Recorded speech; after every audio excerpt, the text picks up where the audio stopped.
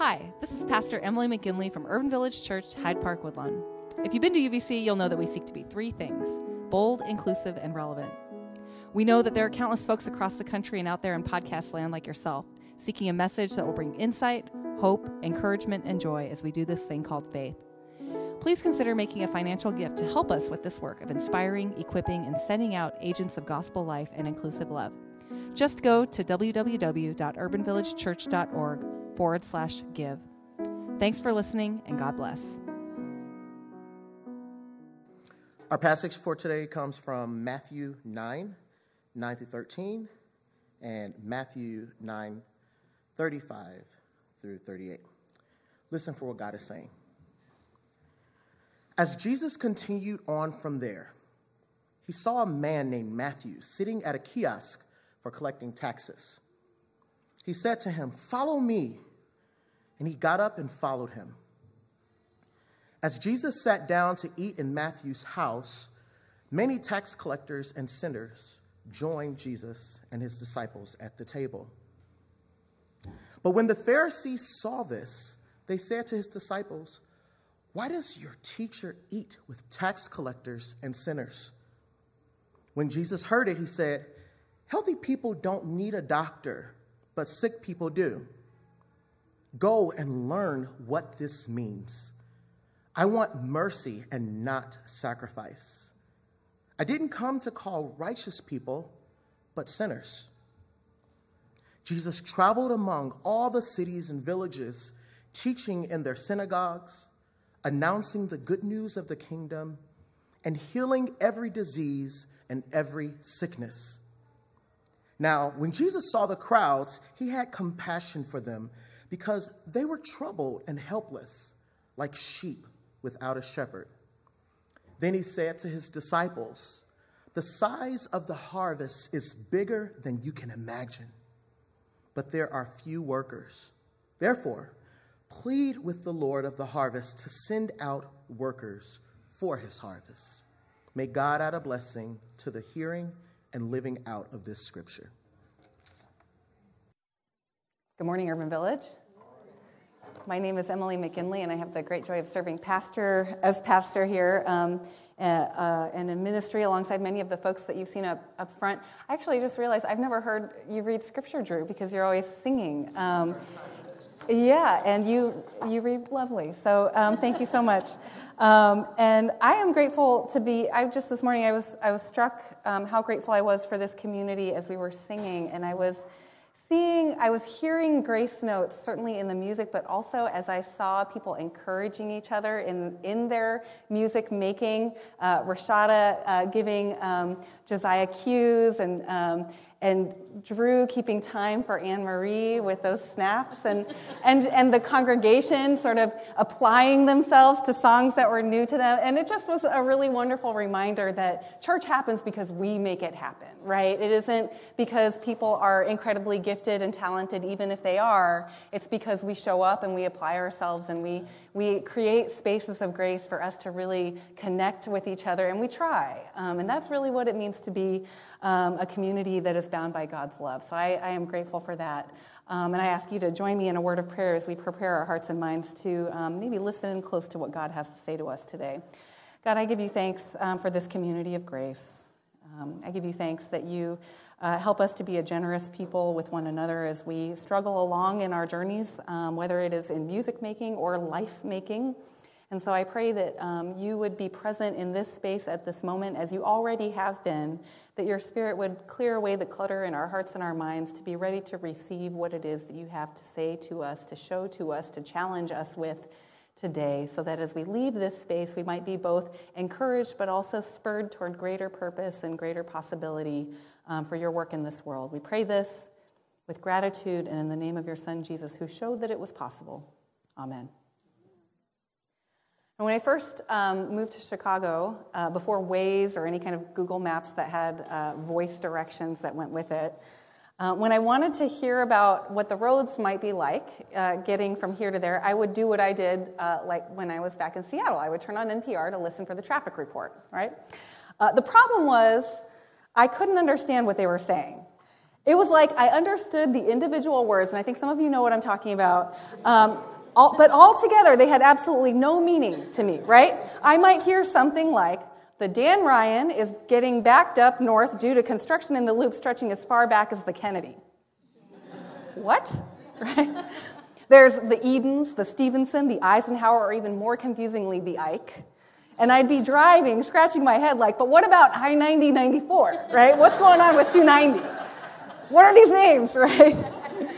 It was like I was in some kind of bizarro world and would end up even more confused when the report was finished.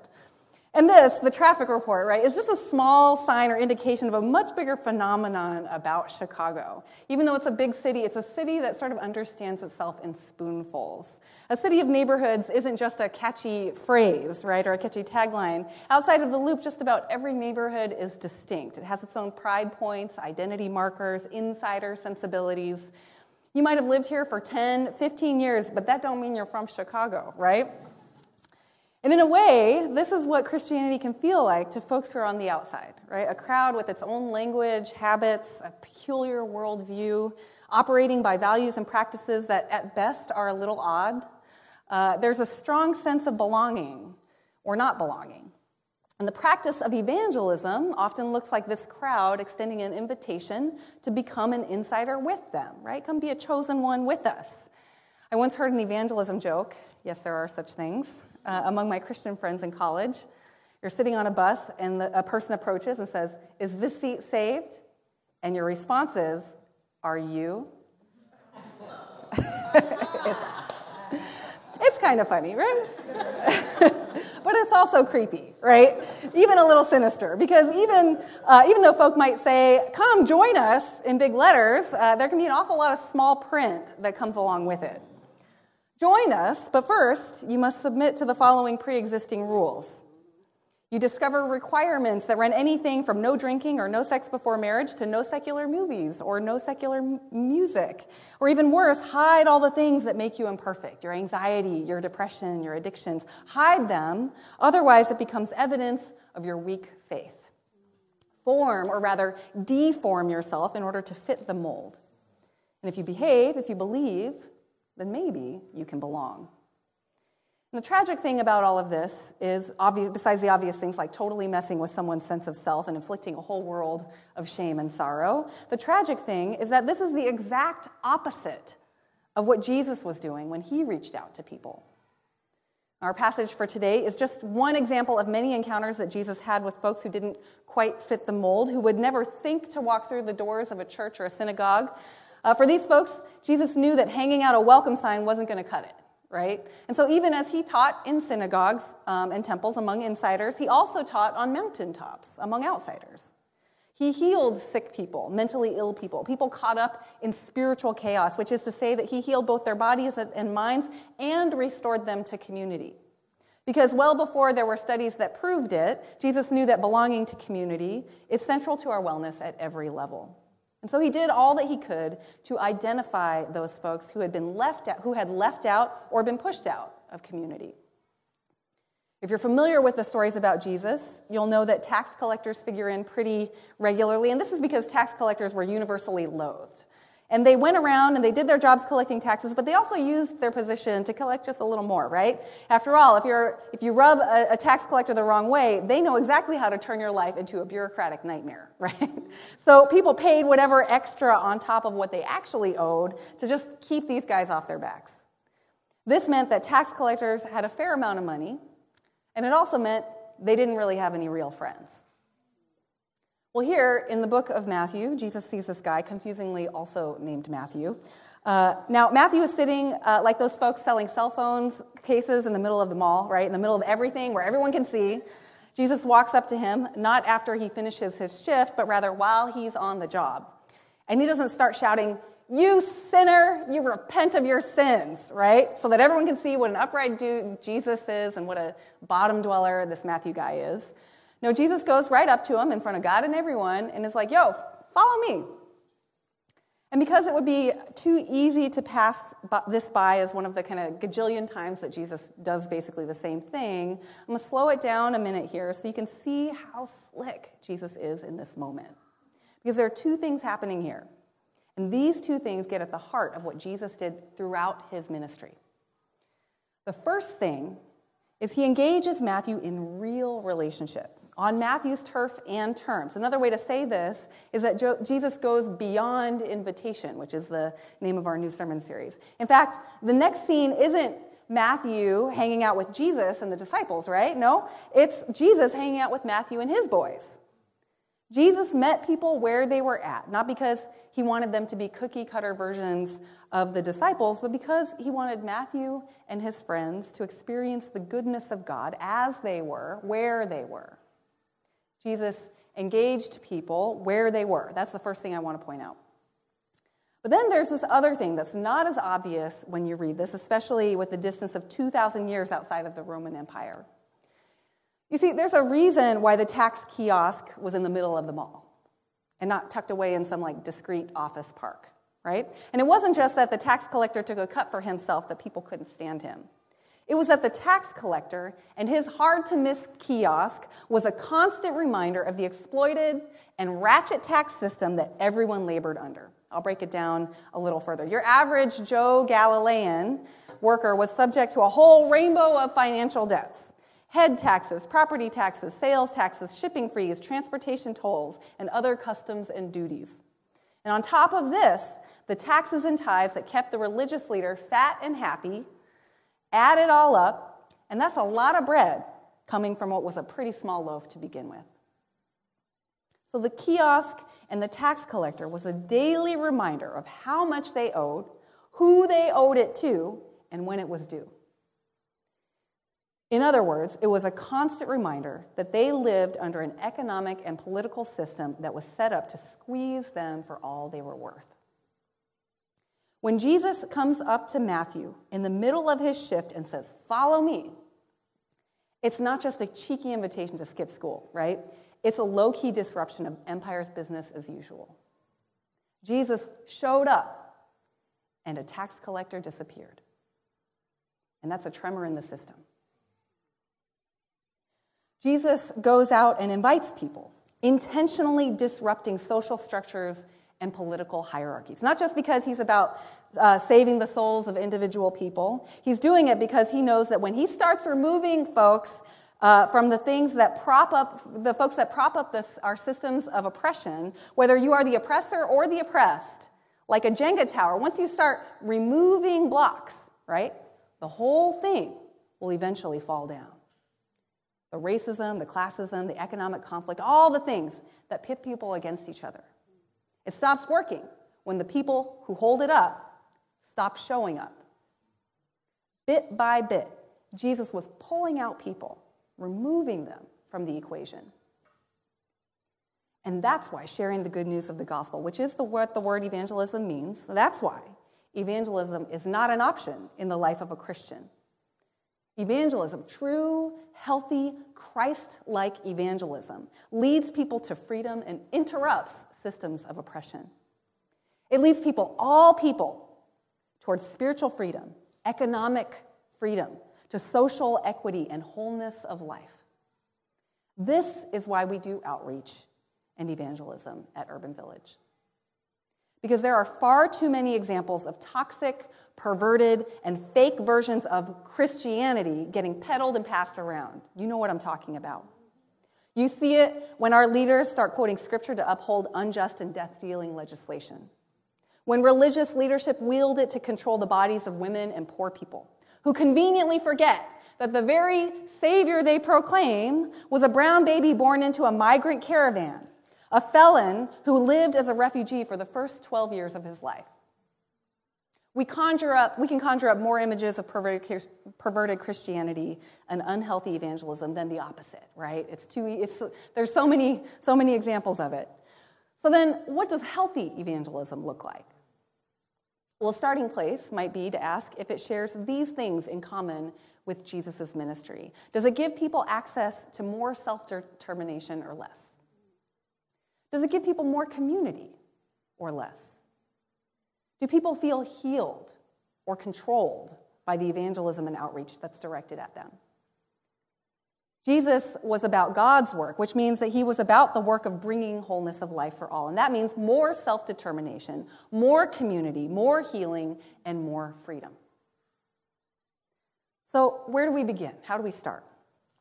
Jesus gives us some good examples in Matthew. Jesus goes out into the world, and he doesn't wait for the world to come to him, right? He doesn't sit at home with a welcome sign, a pitcher of lemonade, right, and 2 glasses waiting for someone to come and knock on the door, right? He goes out to where Matthew is. He eats dinner with Matthew and the other tax collectors and quote-unquote sinners on their turf, not his.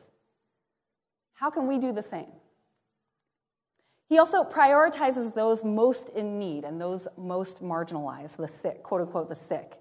He doesn't center his own experience or the folks who are most influential or even the people who are already following him, right? Instead, he focuses on those who are outcasts or harmers or harmed in some way.